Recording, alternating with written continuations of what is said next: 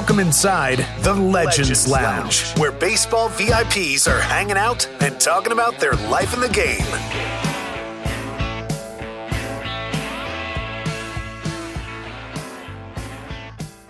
We've got a guy that can completely take over the lounge coming up. I mean, I've spent some time sitting in John Gibbons' office, chatting it up before calling a game. And I mean, it was no surprise that he could carry his own show.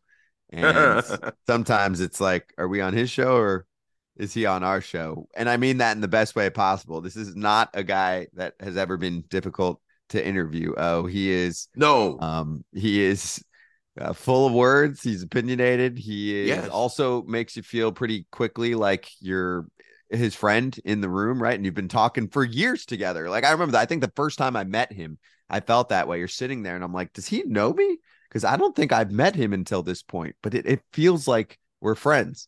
Yeah, no, and I'm looking forward to it because as long as I've known him, played against him, and covered him as an analyst, and his long tenure as a major league manager, he's very kind of logical. You know what I mean? He's opinionated, but he just looks at stuff old school way mostly, and I'm looking forward to hearing some of his logic of his career, his life, and what he sees about baseball right now.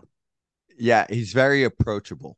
Yes. He is not, even if he has some old school to him, yeah, he's opinionated. But the difference is, and we'll get into this, you'll listen, but if you go really far back, old school managers, it's like guys were like scared to talk to them, right? Like they had this aura where it's like, I'm the boss. Yeah, right. With Gibby, it was like, I'm super approachable and you can come in and we can go through anything. Yeah, he's still the boss, but it's just a different approach. So let's bring in Gibby to the lounge.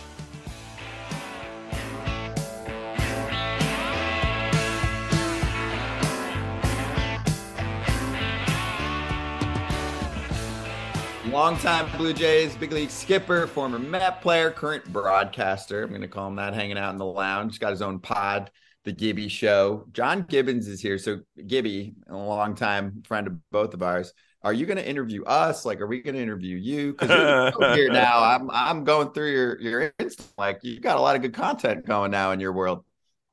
Well, it's funny. I turned 60 back in June. Big O, you can. Well, I don't know if you come on now. It's not 60, it's 60, man. You got to turn the I to an E, baby. Come on now. But it's like, and I'm thinking, it's probably a little old to be on social media doing all that crap, you know. But it's kind of, you got to do it, I guess, to start a show. These things kind of came about in a weird way. You know, I was no longer active in. Well, I was Braves, right, as a special assignment scout, and then some guys from the Blue Jays, some writers that approached me about writing a book when I got fired at 18.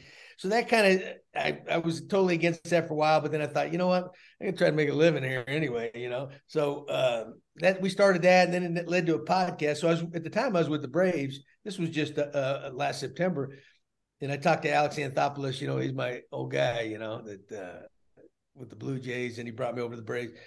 And he said, really, it's kind of, you know, if you're talking about other players in baseball and things like that, it's kind of a conflict of interest. And I totally got that. So he says, you need to resign. And so I resigned.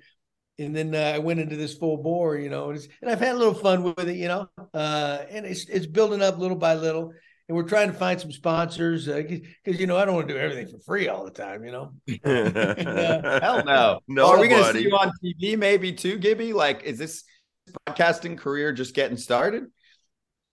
Well, I don't know. I don't know. I can mangle the English language with the best of them. You know, I'm not like your typical broadcaster. You know, like you guys. No. Don't. I guess to answer your question, don't count on it. Put it that way. Don't count on it. But you know, if the right phone call or situation. Hey, you. By the way, the game has changed. I'm saying broadcasting. Like you don't need to be the master vocab sensation. The real raw, authentic talkers are the winners in my book.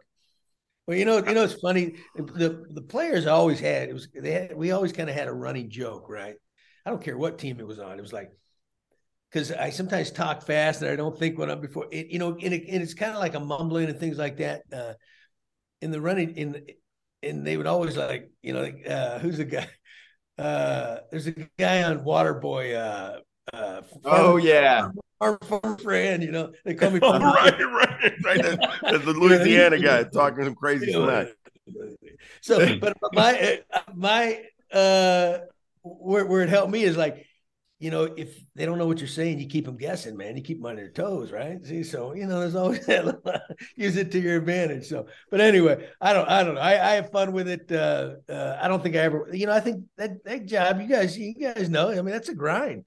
Oh yeah. That to do that all the time and to do it, on the top level, Scotty B, Gibby and I go way back, man. I mean, we crossed paths. I want to even think that we might have crossed paths even in Kingsport. I mean, that's how far back that I might have crossed paths with John Gibbons, man. And give me the lowdown then. Like, when did you guys meet? What was he like? Yeah, well, I mean, it was the minor leagues. I mean, he was a top pick, bro. I'm telling you. If it weren't for, I mean, you had a serious injury that I know set you back, in your career. No, not like yours. Not like yours. No, I mean, but you did have a collision that didn't help. You know what I mean? But he was well put together, and a rough catcher guy and a competitor. And I had many games against Gibby, especially by the time we both got to AAA.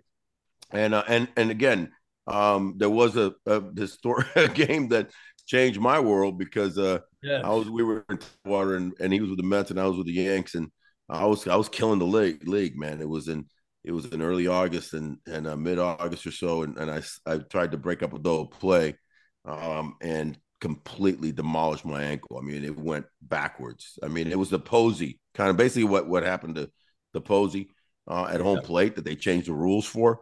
Very similar. My spike caught and snap. And I know that Gibby was at that game we were just talking about before we started the podcast. But bottom line, man, I do want to ask you, one of the things that's always fascinated me about managers is that catchers tend to be great managers. I kind of know why the answer is. I mean, you guys are the quarterback. A lot of people think it's the pitcher, but it's the catchers. And I want you to expound on that because you definitely get to see the game from a different vision than anybody else on the field. Everybody's looking in from the defensive point. You're looking out. And maybe expound on why catchers have become such great managers. Yeah, I will. But first, what you were just mentioning, it was a game in Norfolk, right? Yeah, bro. I was kind of, I was a first round pick by the Mets in '80, but they had Darryl Strawberry number 1. Billy Beane, the GM, was the second pick of the Mets. He was number 23, and I was 24. And I, my career was starting to stall, right? But you came along with the Yanks there, and you were like the top prospect in baseball. And I can remember the game you second, and I was back behind home plate. I was catching, but I heard the snap, and then remember the snap. I don't know if it was Steve Springer, but who somebody. It was Springs. It was Springs.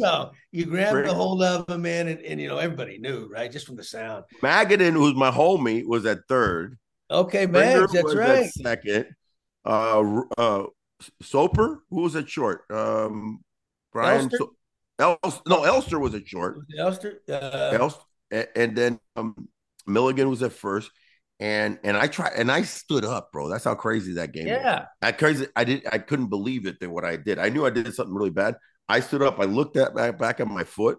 It was behind me, and I just fell back down. And now I can laugh about it. I still have 3 screws holding my ankle together right now as we speak. And they had the surgery for me, not only on the outside to get it back, but I tore all my ligaments. So it was a really tough coming. But I do remember, man, you were just a competitor, and I appreciate you saying that about me because I was leading the league in a lot of things. And well, not only that, I mean, the hype. You were there. You were the next. Thank you, man. Next Yankee. Great. Yeah. Well, they did have a guy named Mattingly that was kind of holding me back, and that injury didn't help me any. but it delayed. You never know. I mean, exactly. You went on and did some great things, right? But you never know. What it ended up realizing years later, and I want to ask you about this because now they have added it to become no more pitchers hitting.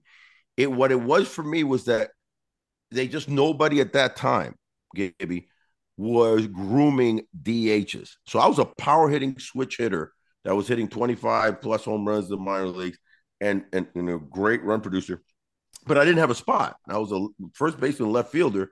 And remember, they didn't groom DHs then.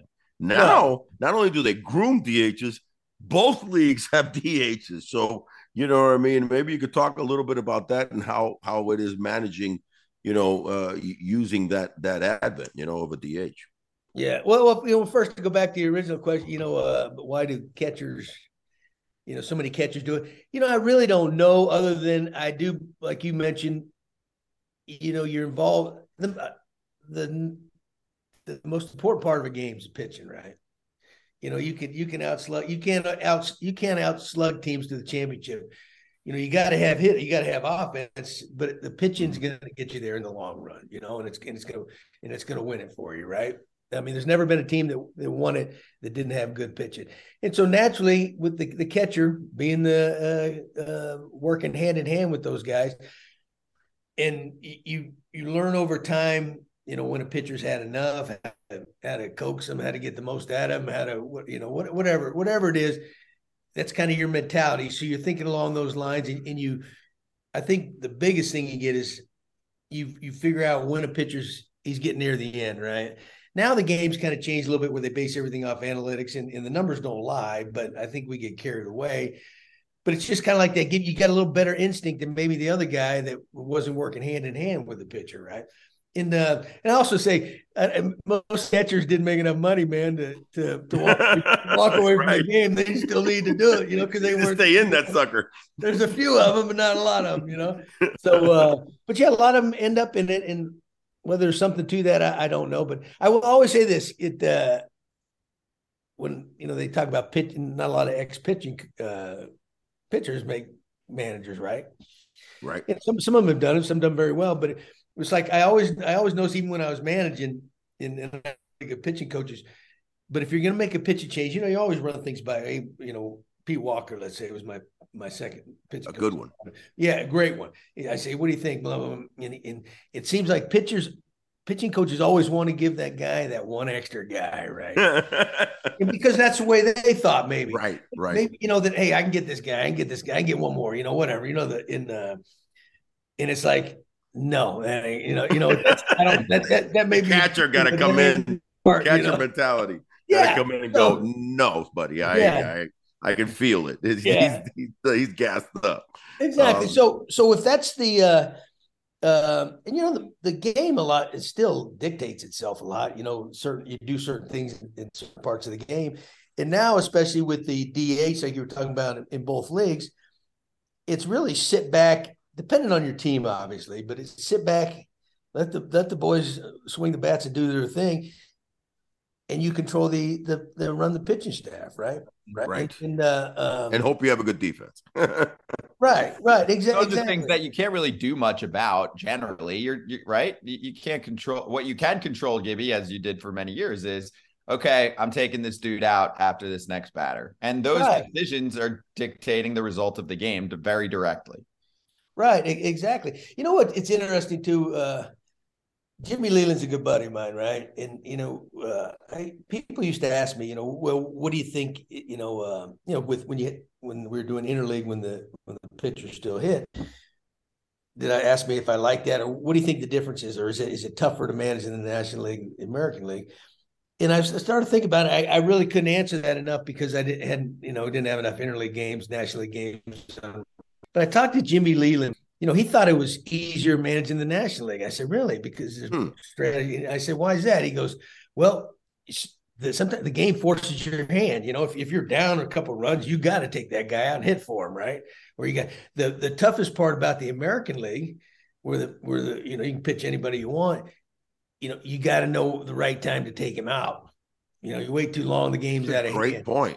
So it's like you have to make a decision there. A lot of times in the National League, you're forced to make a decision because whether you're down or not. Now say you got a lead in this tight game and it's a little bit differently, but so often you're forced to take that guy out depending on it, when he's coming to bat, Yeah, I played for Jimmy, for a couple of seasons in Pittsburgh. So Skip was very good at manipulating that. And unfortunately, he was using me as a pinch hitter, which I sucked at the pinch hitter. You know me, Gibby. I got to get four. Hey, man, that's the toughest job in the game. It is. But I want to ask you, speaking of toughest job in the game, So you're 86, man. You were up and down a little bit, and you got there, and at least you got to experience that crazy series and that crazy Mets team. How was that clubhouse? Well, I'm assuming there's going to be a chapter in the book a little bit about that one alone. I know you're going to say a lot about Canada, but I'll tell you this: if I wasn't didn't have so many good friends, or I wasn't a nice guy, you could really find a loyal friend. Dirty, I could have really revved it up, but I was kind of a fly on the wall, because that year in '86.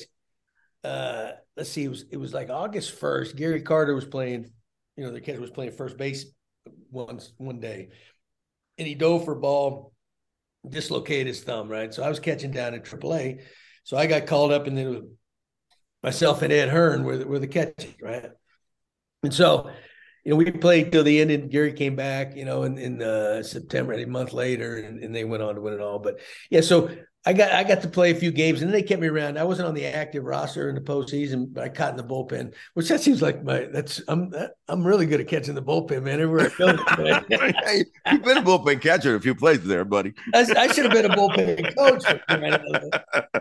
So, but the bullpen catchers now are making $3.7 million now. I mean, I don't know if you know. No, I'm just kidding. It wouldn't surprise me for crying out loud.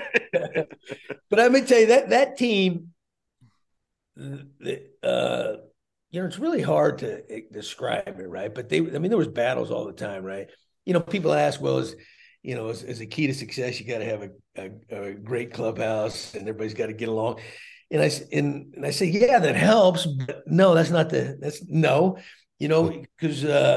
but this team, they showed up every night to beat you, right? They'd fight you, they'd fight themselves, they'd fight you, the other team.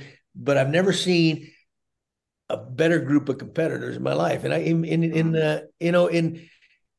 were led by Keith Hernandez was the leader, right? Keith would grind it out and lead the way. And it was really a talented team. Don't get me wrong. You're not going to win. But there was just something, Davey Johnson was real loose. He had the rules, be on time and play hard, right? I kind of kept those. And yeah, nobody likes playing for a guy that's got all these rules and all that. So it might have got it obviously got out of control, and some guys suffered for it down the road, obviously, but just a great team, a great group of guys, and they came to win, man. And everybody hated them. They fight you, but and boy, were they good, except for Met fans, they loved them. Yeah, and that was the time they came in those '80s, in the mid '80s. I guess the whole country was crazy, but New York City was really crazy, right? And so that group was perfect for that city, and it's a good thing, you remember the end with the Red Sox and all that, and the comeback and the Buckner and all that. It was almost like it really would have been a shame or disappointing if that team doesn't win it all that year, because they were clearly the best team, right? And so justice was served, put it that way. The baseball gods we're looking out for them. Oh yeah. Well, I imagine it was helpful for you. I mean, in terms of preparing for your later days as a manager, to see that mix and that talent. And hey, let's be real, even in I could tell you, I don't want to call out teams or names necessarily, but even in the past 10 years, I could pick out a few teams that you're like, how did they not win it all? Because they're so damn talented. So for you to observe how that process went about and how it wasn't smooth by any means, but they ended up on top at the end, I'm sure you took a page or 2 or 20 out of that book from what Davey did, and also just observing the clubhouse for how your style was when you took over as a manager. Yeah, I love Davey. Davey never panicked, man. He was like the most confident guy, right? And he didn't say much. He was more of a veterans manager, but he'd let you go out and play. And if he wanted to say something to you, a lot of times he'd go through your coach, right? And but he dripped with confidence, never panicked. And I can even remember, when you dropped the first 2 games in that World Series against Boston at home, right? And it's like, oh, at home and you're doing, and he never panicked, and that team came back, right, and win it, and there was some divine intervention possibly, but they came back and won it. And I can remember when our team, when I was in Toronto in 2015, we dropped the first two, it was best of 5, not best of 7 in this first round to Texas, right, and at home, and we were going out to Texas. We got to win 3 straight, and our team was like that, right? There was no sense of panic. They knew they could do this. And I would look back and, I thought about Davey and all that. I said, you know what, you don't panic. If you're going to win it, you're either going to win it or you're going to lose it, right? There's no time. We're not going to outthink the game right now. We're two very similar teams, us and the Rangers. I said, you go out there and play, man, and trust the boys to do their thing, and keep a clear head and make the right pitching changes, right? And the boys stepped up like they always did. So there's something to be said about, the teams do kind of take on maybe the demeanor of the manager a little bit. Maybe they used to more in those days because now the players run the world. But it's but yeah. But if they see you panic, man, you know what? It's like, really? Come on. Because if you think about it, I think managers can screw up things more than they can really help it, right? They can get it in the way. If they start getting in the way, team's in trouble, right? If they get too smart and don't trust their guys out there, or now we got to overmanage things, like your team's in trouble, right? Baseball is a simple game, but sometimes we overcomplicate it, and I think some of that analytics we use nowadays, we're trying to overcomplicate it, right? But trust your guys, and if you got talent, your job as a manager is get the most out of them, whatever that takes, and then let them do their thing, But this is why I'm going to tie this all together. Why Gibby's on social. Like he is he is a young soul and a modern manager, whether he likes it or knows it or not, right? Because of what he's talking about. If you go further back, like say in the 80s, I'm sure we could come up with some managers that were drill sergeants that were taking over, that were getting in the way. Nowadays, for the most part, if you were ever like that as a modern manager, and you won't last a minute. You have to be sensitive. You have to be a psychologist. You have to be chill. You have to like all of those things. You can't. I mean, I do manager meetings every week, calling games or whatever. Very rarely am I sitting in an office nowadays where I'm like, this guy's in panic mode. Like he won't last. He'll be out of there. But you have to let him know you're in charge. You can't let the inmates run the asylum either.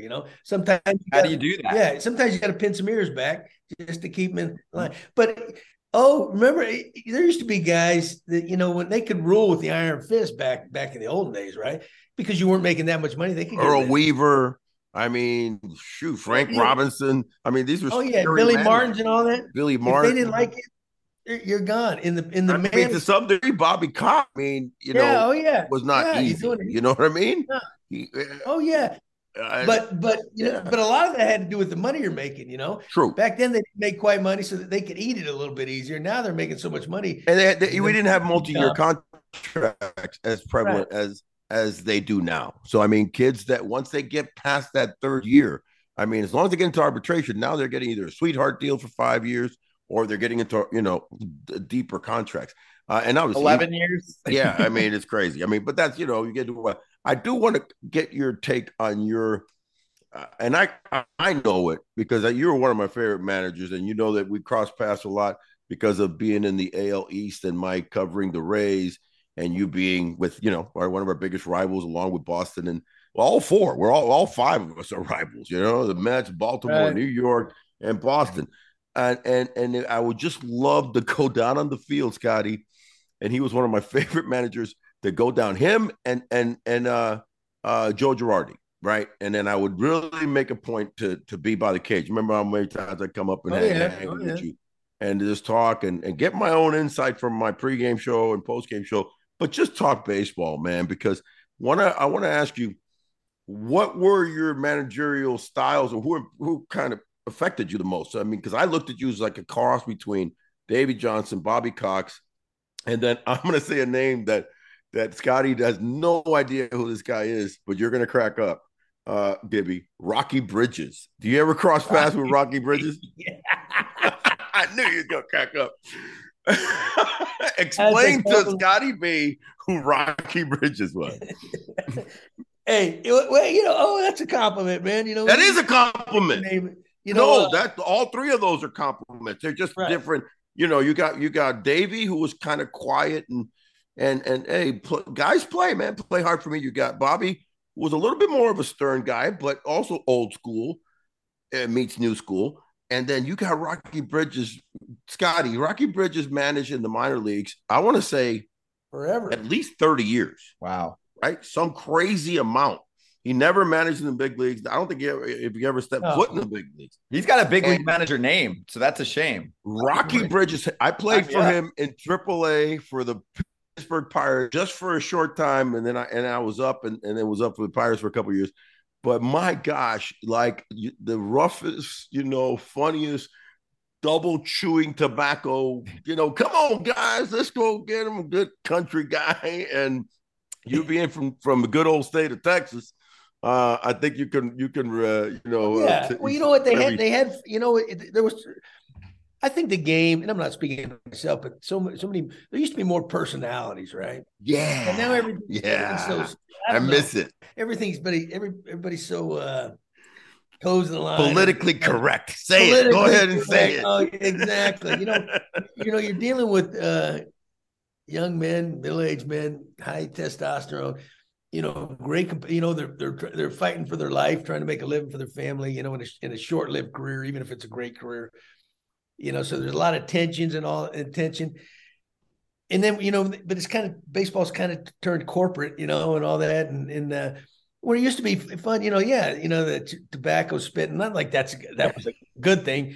But, the managers had some personalities and they laugh and screw around with you and all that. And they're now I think nowadays you get a lot of standoff kind of, here's this guy and here's the players and all that. Not always. I mean, there's a lot of good, but the game was definitely different. And so much of it's because of the money at stake and, branding. There's a lot more branding and a lot more commercializing of it. It's still, listen, bottom line in the end, back then and now, Scotty, you would agree too. The bottom line, it's still about play ball. It's still about the game between the lines.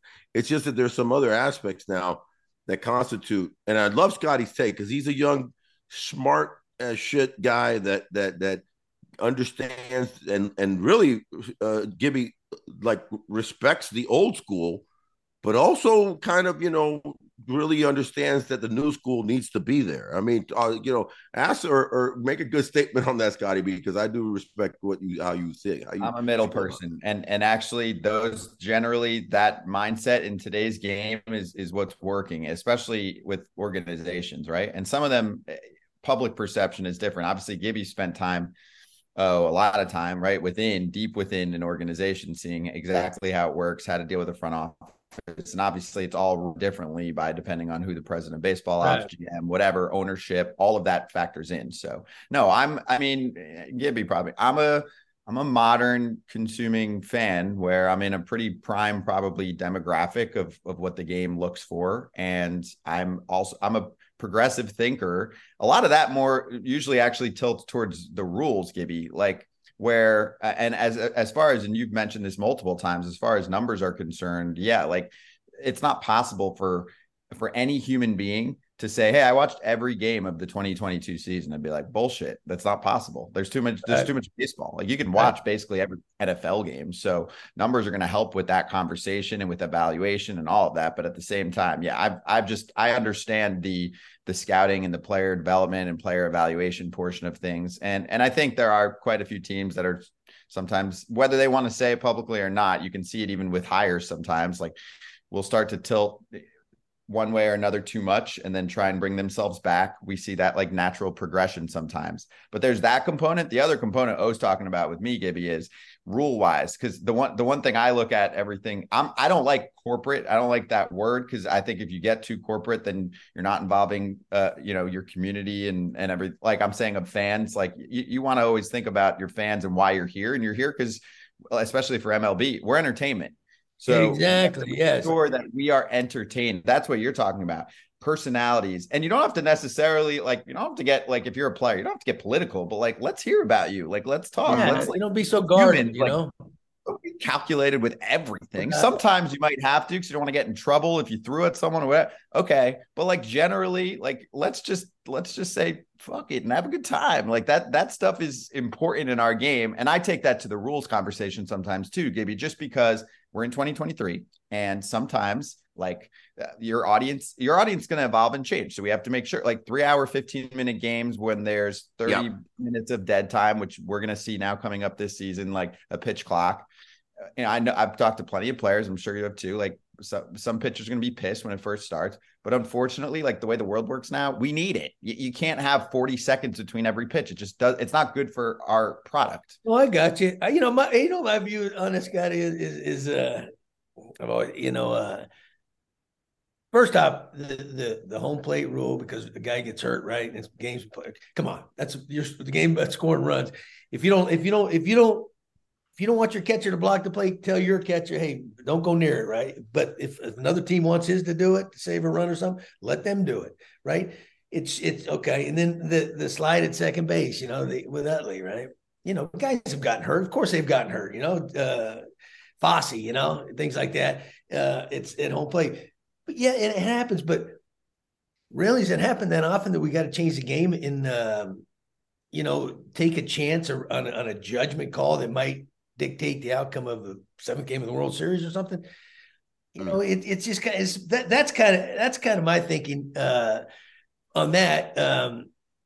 But now, what was your question? What about the? I mean, well, on me stuff like that? Where I'm at, but like for example, the entertainment, like that product, and like because this is all tied together to what you're talking about. You're like, we need more personalities, right? Like at the end of the day, we're not trying to be, WWE. That's a different product. I'm not talking about that. But even if you look at like say the NBA, like players, like great example, the way that league has changed and the way that players speak. It's just like little, especially during a long regular season, like MLB has tons of drama all the time. So like, and a lot of the time it's drama that's actually just fun to talk about. And so you want people to be open and go for it. So, and also, it's entertainment. You want some gossip. Yeah. And the league, what NBA will do though, is they change rules left and right. I mean, it's not, groundbreaking, but we're involved in a sport that's got a lot of history to it. So for example, I know for a fact this year, in 2023, right? Like the games are going to be quicker. I mean, I call minor league games and showcases and all these things like using that part of it for me. I mean, I don't know if we were going to go this route, but like that rule change, Gibby, for me, the pitch clock that's coming up, I think is going to be one of the biggest changes in baseball history. And forget what it does to impact the field. I'm for that though. For the entertainment product, because we didn't used to, guys take advantage now. Like, I did this for my dad last season multiple times, just when I would watch a game with him. There was a time when, a pitcher got the ball and we would count together. I go, ready, let's go. Because I would notice, when a guy's real slow and I'd go, let's go. And there was a time like we were getting to 40 consistently with a starter. And I was like, you can't do that. Like, no, I got you. There's no doubt, but I've always been in belief because that's the way I looked at it. Unless I was active managing, right? If it's a boring game, slow moving game, I'll turn it off, turn the channel, or I'll go home, right? If it, it's, but the kind of we can't do that. We can't lose the fans, Gibby. We can't lose people. Let me tell you, if they're paying guys $300 million, they're making money somewhere. So whether it's the fans, so the game's healthy, right? Sure. Good point. Yeah. But say you get a 15-10 game, right? Offense galore, everything.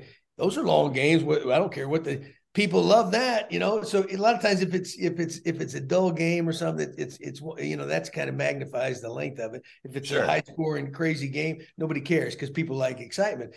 But my only fear is when you get late in the game, right? When the game's on the line. Big games, what have you. You might not notice it early in the season and all, but you see it in the postseason all the time, right? When this pitch might dictate the winner and loser of right. Those guys back off. They want to make sure they're I don't know, they gather, would you say gathering your thoughts or whatever, right? Yeah. And it drives you nuts because I've been in the dugout going, let's go, But okay, you get a guy up there and he's forced to pitch or they penalize him, whatever. Now you got some controversy, right? But I can remember timeout, Gibby. Like late in a game like that, that's my thing. You do get some timeouts. So Oh yeah. I think it's call timeout. Like if you're a quarterback or if you're LeBron in the NBA or whatever, like you still got your play clock, your shot clock, but they can call timeout if they're like, hey, we need to score on this possession. Hold up. Right. No, I got you. But you know how it is. You mentioned psychologists a while ago. You know, you get some guys. I think you're better off when you work fast anyway, right? I see. You know, but there's some guys. Not in their. They got their sight go. He'll go breathe or think of this. Right. All these things you got to run through. Okay. Well, now for him to be successful, he's got to be a little bit slower, right? So now we're going to take away is what makes him what he is. It's going to be a rude answer, Gibby, but yes, we're going to take that away from him. And because my thing is like the best NBA player of all time might be a guy who takes forever to shoot, and if he does, he ain't making it because his brain's not working quick enough to be. Let me ask you this, guys, and Gibby will again. We're the same age, same era. We're 80s and 90s ball players, right? Here's the deal: you follow the money. You know, they always say the phrase in everything in life. Well, politics, sport, follow the money. And here's where you follow the money. So in the 60s and 70s, just recently, I was watching. I like to watch old games, so I was watching ESPN's Classic, and I watched it was like the 77 Yankees, Kansas City Royals, game 5 or 7, whatever. No, it was 5, right then, to go to the World Series. And that was the game where Chris Chambliss hits the home run to win it, right? And I just was flipping around, man. I watched that game, all those games from pre-80 all the way, they would take 2 hours. There was the guy would get the ball, and the guy would not, the hitter wouldn't even get out of the batting circle, We're not that far removed, being 60, of remembering that era, right? And then we ushered in. So when I say follow the money, here's what happened, because I was guilty of it too, especially when I went to Japan. Trust me, I knew what I was doing. I was primping a little bit, and they would throw a pitch, and it would be sinker away, ball 1, and I'll foul one off 1-1. And if I had them 2-1, then I would stand up, fix my gloves. I was thinking, but I was kind of playing it up a little bit. Then if I hit a home run, it was really dramatic. So now, then there's more commercials, right? So there's a lot going on. You know what I mean? Now they have to speed it up again, but we made these children, as calling baseball, kind of rude, and if you will, because was not the game, Scotty, in 2 hours and 5 minutes for everybody back in the 70s? Yeah, but even fast forward, I mean, I'm in 80s, born in the 80s, grew up, while I'm watching the game in the 90s, it was way different. It was way quicker then too. Well, commercials and advertising. Yeah, advertising. Commercials in the 90s, dude. I'm telling you, the difference was, and they were. Okay, well, I'm going to tell you, and then I think, you know what I think it is then? What? The replay. Right? Only a couple times a game. Wait a minute. More replay. Anytime somebody questions something or they think they might have something, hold on. Let's check upstairs, right? Now he goes upstairs. When it first started, you had like a 45 seconds, a minute, it would drug on, right? Okay. All right. No, we don't want to do anything. There's 45 seconds. Maybe that got quicker. That's unlimited. Tighten that up. What? Most of that got quicker because when that first came out. Okay, but it's unlimited. You can do that anytime you want. You don't even have to challenge. Yeah. I thought the best way to get it right, if it's my eyes as a manager or coach against what the umpire called. Now it's like this, right? You shouldn't be able to go up there and go, hey, check it out. Let's see. Quality control. Right. What do we got? Yeah. Quality control. It's like the old coach, right? Isn't that what it's called? It is. What was that job called? Replay quality control or something? It is. Yeah, you have them. But you know what we talk about $80,000 a year to do that. But hey, the old arguments, you talk about the Martins and the Weavers and all that, they used to go out there because they disagreed with the call, right? Yeah. Well, now, okay, if you disagree with the call, say replay it right away, right? Don't allow them to maybe give them a couple of them, but don't allow teams to let's review it first. So that not only that, we are with the style of the game with the excess analytics, whatever you want to call it. Sure. There's how many pitching changes we have. It used to be guys would throw a lot, and there's a lot of benefit to that, but now we don't even let them throw, so we create our own monster a little bit, right? When we even in some of these games, I guess my biggest complaint about when they third time through the lineup and all that. Yeah, that's good. I mean, that's common sense. A lot of times you can fall in. Okay, but on any given night in baseball, this might be that guy's night. He may be Joe Average pitching, right? This night he's on, man. You know what? So let him run with it, because I'm going to tell you what happens, because it's happened to me before. You go to take this guy out. If you look in the other dugout, they're going, Thank you. Thank you, asshole. Hey, dumbass, thank you, man. Do us a favor, right? Mookie Betts in the World Series in 2020. Yes. He looked at his manager and he went, thank you. Hey, that move that year, Cassie, I love it, but that's the way they do it. With that Snell, move right there, with Blake Snell. That move in the old days would have got you fired. Now, if you don't do what? Yeah, now it's easily explained. You go, well, no, we just went with our numbers. Yeah, but and I'll tell you exactly what the number was that year, because I covered that team all year. It was 274 when he went the third time around the order, but my gosh, it wasn't 274 that night, dude. There's no way. No. Hey, there's been a lot of average pitchers that throw no hitters or shutouts and all that. So that means maybe on that night they got it right. Yeah, normally they go 5 and dive because they don't have as good a stuff. But that brings me to a question, and Scotty will appreciate it, because this is a great topic for the manager. You know, a guy that kind of crossed over from playing in the 80s and 90s and then managing into the 2000s, deep into the 2000s, just till recently. The ever looming word called momentum in baseball. Is there really such a thing? I believe there is, right? I mean, there's momentum, or is it just the numbers don't lie?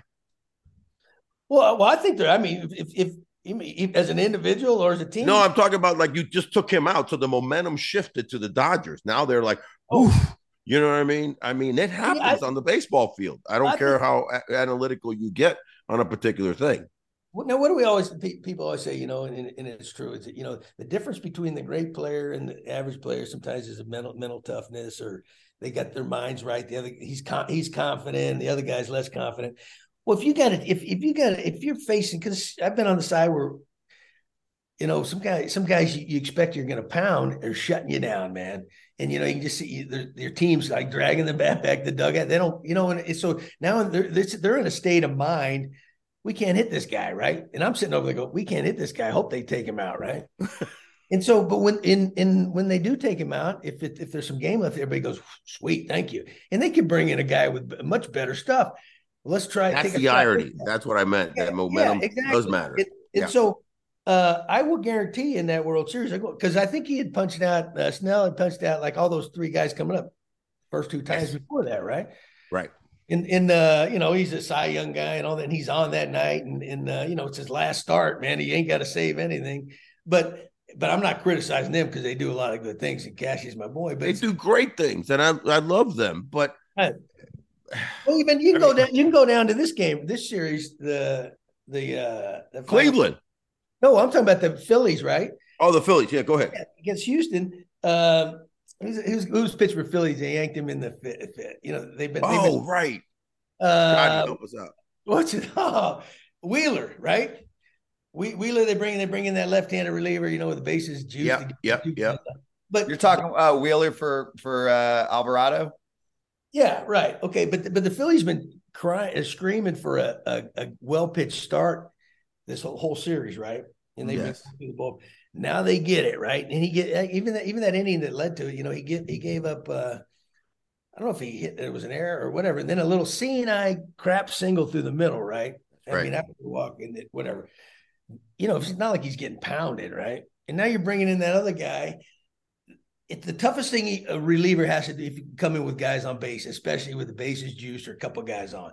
Now they got no breathing room. And that guy, he'd already coughed it up earlier in the series.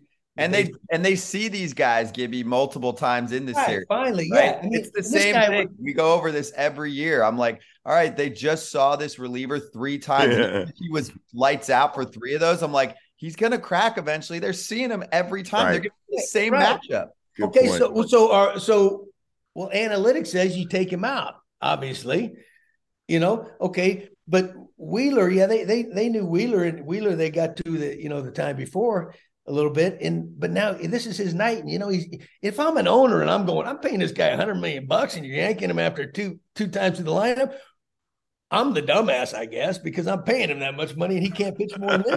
Like, I'm going, but it's not like you say you don't go by that because it has a lot of value. But I'm just saying, people say, well, he trusts his gut. No, you trust your eyes, man. Your eyes if you're watching the game, you see, hey, this guy's got it. And you also take into account, I think, the score, right? If you got a little breathing room, you can run this guy a little bit longer. If it's a tight game, okay, your mind's thinking a little bit different. But the biggest thing that gets lost in it all, I think, right, is these relievers have to throw so many innings.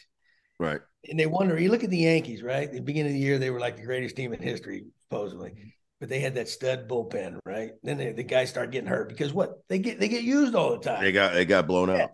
Okay, so on certain nights, let the starter go a little bit longer. And the guys, if you had a camera down there, you had a microphone, the bullpen, and you see this, they call him down, get up, or the manager going, the guys, the bullpen guys, leave him in.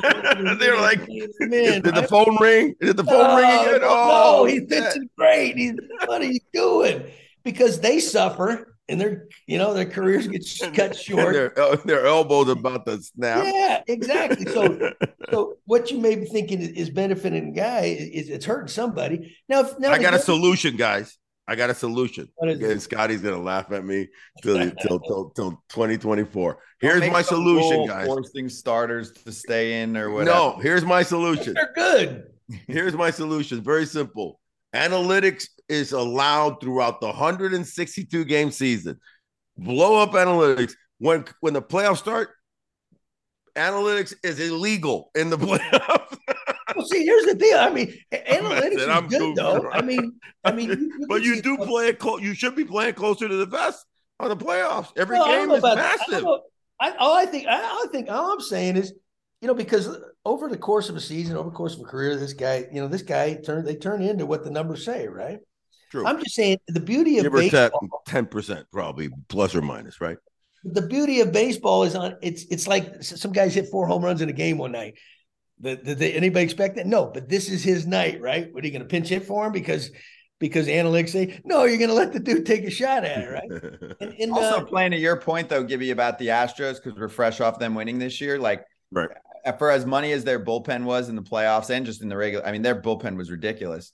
Their starters, like you said, Framber Valdez, every freaking start was one of the bigger, length guys out there. Obviously, Verlander. Like you go down the line of who they had. Are you talking Dusty Baker? Is Dusty over there or something? Yeah. Yes. Okay. Yep. There you go. He finally got one.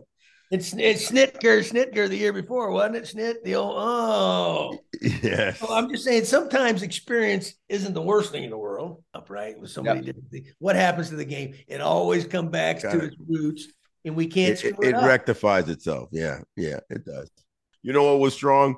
Your interview today, man. We'd love to. It's you guys, man. It's good to see you. We'll return the favor and come on your way one time. And as the season progresses, and we'll have some fun and continue the very, very good dialogue, Gibby. It's good to see your face, man. I love you, bro. Chat, man. Yeah. All right, boys, awesome. Man. You guys have a great new year. Keep up the good work.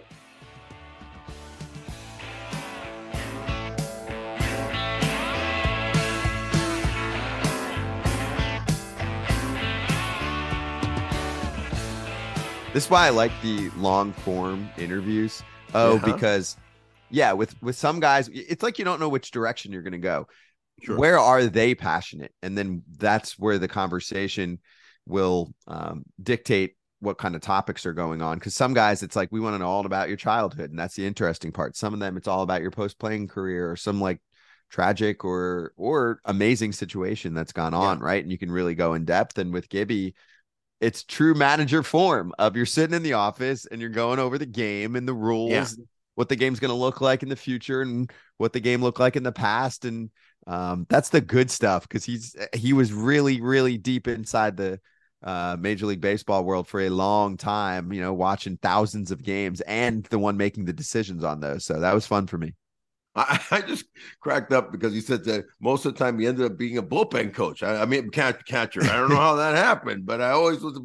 But you know what? He was a heck of a manager. I always, enjoyed talking to him before games. I got a lot of insight and a lot of kind of, stuff that I use in my pregame and postgame. Because we covered him so much when he was with Toronto because he was in the AL East and I was with the Rays. So.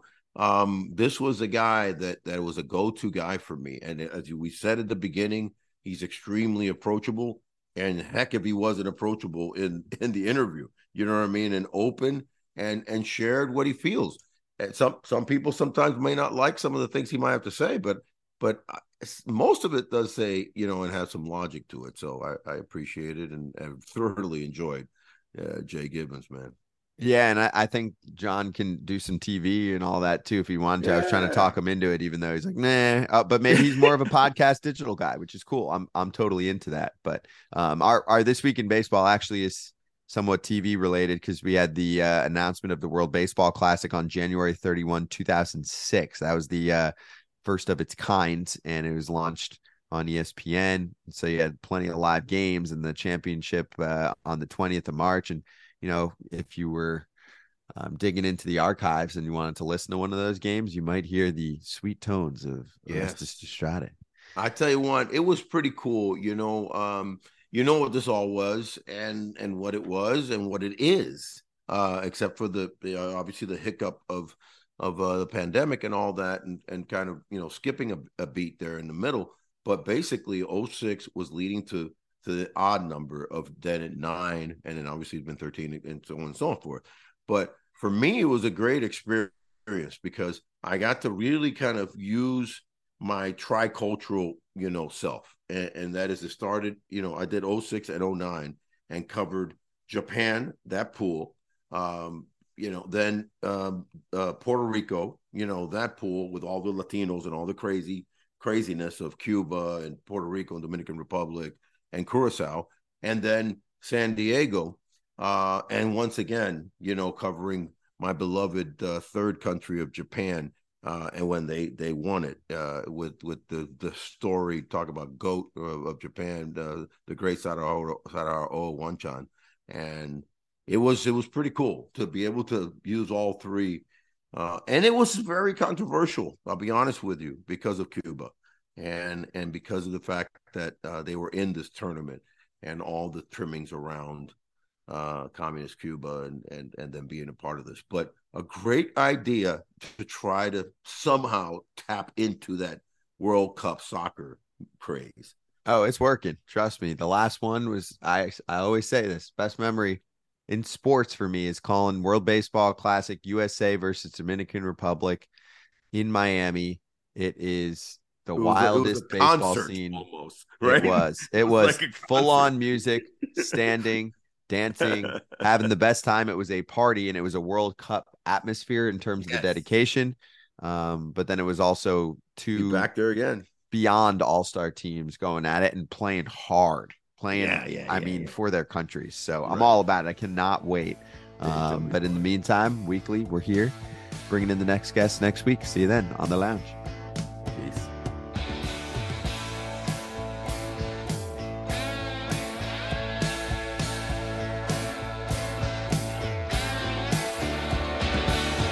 The Legends Lounge podcast is brought to you by Major League Alumni Marketing. Hit us with questions or comments at legendslounge@mlbpaa.com. Check out our memorabilia at MLAMauthentics.com. Later, Legends.